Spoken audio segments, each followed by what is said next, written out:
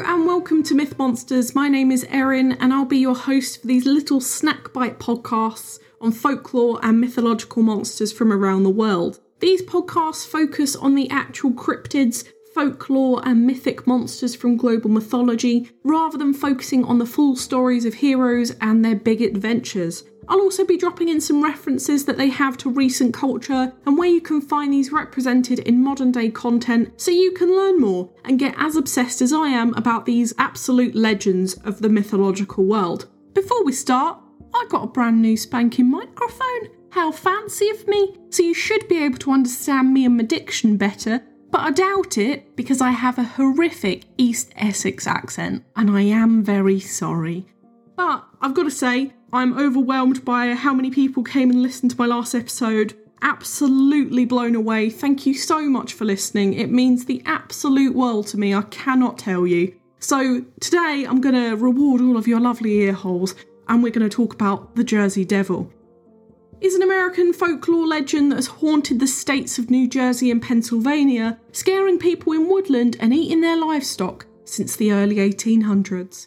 The Jersey Devil is generally described as a kangaroo or wyvern-like creature with horse or a goat-like head, bat wings, horns, small little clawy hands, hooved feet and a forked tail. It moves extremely quickly and is often described as emitting a high-pitched, blood-curdling scream.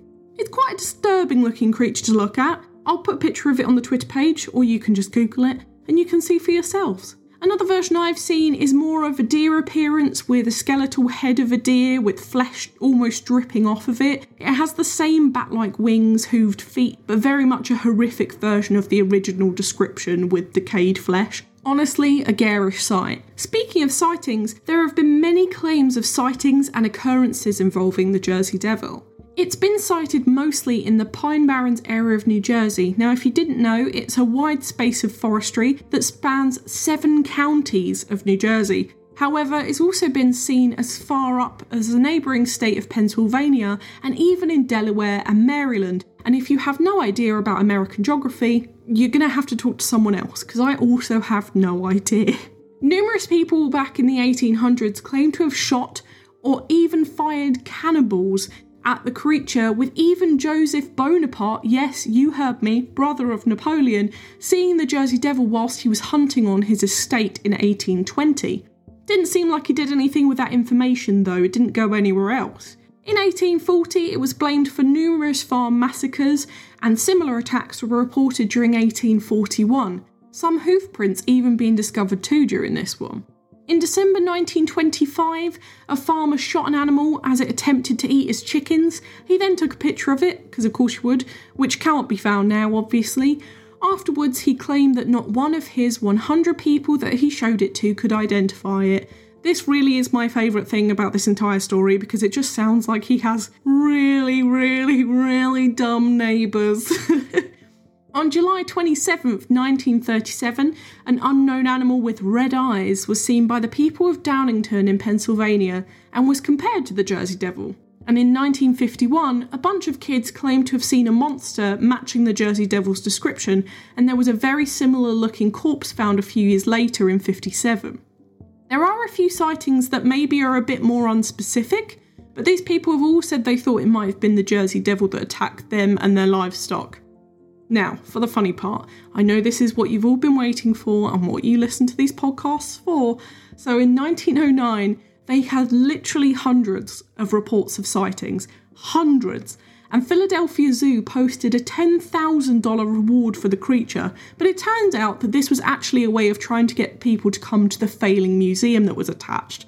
And they ended up falsely publishing a lot of sightings that year. They ended up getting a kangaroo equipped with artificial claws and bat wings. I love the idea of that so much, and honestly, where did people in Philadelphia get a kangaroo from? I think, personally, that's the most important question here. And even funnier, my wonderful audience, was that this was actually believed by the people and kept in captivity for 20 years before being admitted that it was a hoax. And the worst part, they didn't even learn their lesson, because in 1960, in Camden, New Jersey, a group of merchants offered $10,000 again for the capture of the Jersey Devil. And they even offered to build him a private zoo if it was ever captured. It has not ever been captured, obviously. So where did this idea even come from, Erin, I hear you ask? Well, according to popular folklore, the Jersey Devil originated in the Pine Barrens in New Jersey. It's related to a woman named Jane Leeds, also known as Mother Leeds. The legend states that she had 12 children, and after finding she was pregnant for the 13th time, was really annoyed and went about crying that the child would be the devil. One stormy night in 1735, she went into labour with all her family and friends around her. The child was born completely normal, but literally changed in front of their eyes to what we know now as the Jersey Devil, with the hooves, the goat's head, the bat wings and the forked tail. Then it basically beat them all up and flew out of the chimney in some intense mother-son argument of the century. Why can't I have hooves, Mom? You don't understand me. That's what I imagine it was about, to be honest. In other versions, Mother Leeds was supposedly a witch and the child's father was the devil, which gives us a nice amalgamation of something pretty terrifying coming out of that womb. The Jersey Devil is also known as the Leeds Devil, based on his supposed heritage from the Leeds family and also potentially a southern New Jersey town called Leeds Point. This will come up later. Remember Leeds Point. Also, the actual real-life Mother Leeds was called Deborah Leeds, and we know this because her husband, Japhet Leeds, had 12 kids named in his will, which works alongside the origin of the story, and, coincidentally, they also lived in Leeds Point. There's another theory that the Jersey Devil was based on a family rather than an actual born creature. In 1687, there was a politician/writer named Daniel Leeds, who was a Quaker, and became ostracised by his congregation after he published some almanacs containing astrological symbols. The Quakers thought this was nuts, and the almanacs were censored and destroyed, and he was so annoyed at the destruction of his work, rightly so, that he continued to write even more, with the documents being even more blasphemous to the Quakers. They eventually saw him and his family as evil and monstrous. He eventually converted to Anglicanism and started writing even worse things about the Quakers, which got the attention of the royal governors due to America still being under the British rule at the time, and he became a lot more pro-monarchist, which is what the Quakers also hated. To add to this, much like the Mother Leeds of the Jersey Devil myth, Daniel Leeds' wife had given birth to 9 children, which is a huge amount of children even for that time. They also owned the land known as Leeds Point, which, as I said earlier, is one of the most regular places the Jersey Devil has been sighted in the Pine Barrens. So Daniel Leeds dies. Oh no. And once Leeds' son, Titan, I know, I had a hamster called Titan once, and he was literally the devil incarnate, so I wouldn't call a child Titan, not if my life depended on it. Anyway, so Titan inherited the business, and he started to use the same content, so the same astrological kind of guessings. And the one and only founding father, Ben Franklin, was his political rival and decided he did not like the Leeds family. He declared that he would use the same methods of astrology that Titan used to predict Titan's death in October of the same year. Now here's the kicker. Once that date had passed, Franklin published a paper to say that Titan had died when he had predicted, and anything that he wrote afterwards was written by a ghost. Titan didn't actually die until 16 years later, and it seems the Leeds family's reputation just never recovered after that. In addition to all this, Titan Leeds began to include the Leeds family crest in all of its almanacs. This depicted a wyvern, that mythological dragon-like legendary creature we talked about earlier, and that stands upright on 2 clawed feet, and we'll talk about this in another episode. It's another really cool mythological beast. This probably didn't help the family's reputation within their community, considering as well that having a crest in the first place is super aristocratic, and that it was quite a scary mythological beast. Probably not the best combo to tackle rumours that you're a big scary deer creature. So it seems that Daniel Leeds' occultist reputation for stargazing, but mostly his pro-monarchy stance in a largely anti-monarchist colonial south of New Jersey, combined with Benjamin Franklin's later continuous and I think hysterical image of Titan Leeds as a ghost, may have originated or contributed to the local folk legend of a so-called Leeds devil lurking in the Pine Barrens. After that, in the 19th century, the Leeds Devil became a popular ghost story around New Jersey, and its name eventually changed over time to the spookier Jersey Devil.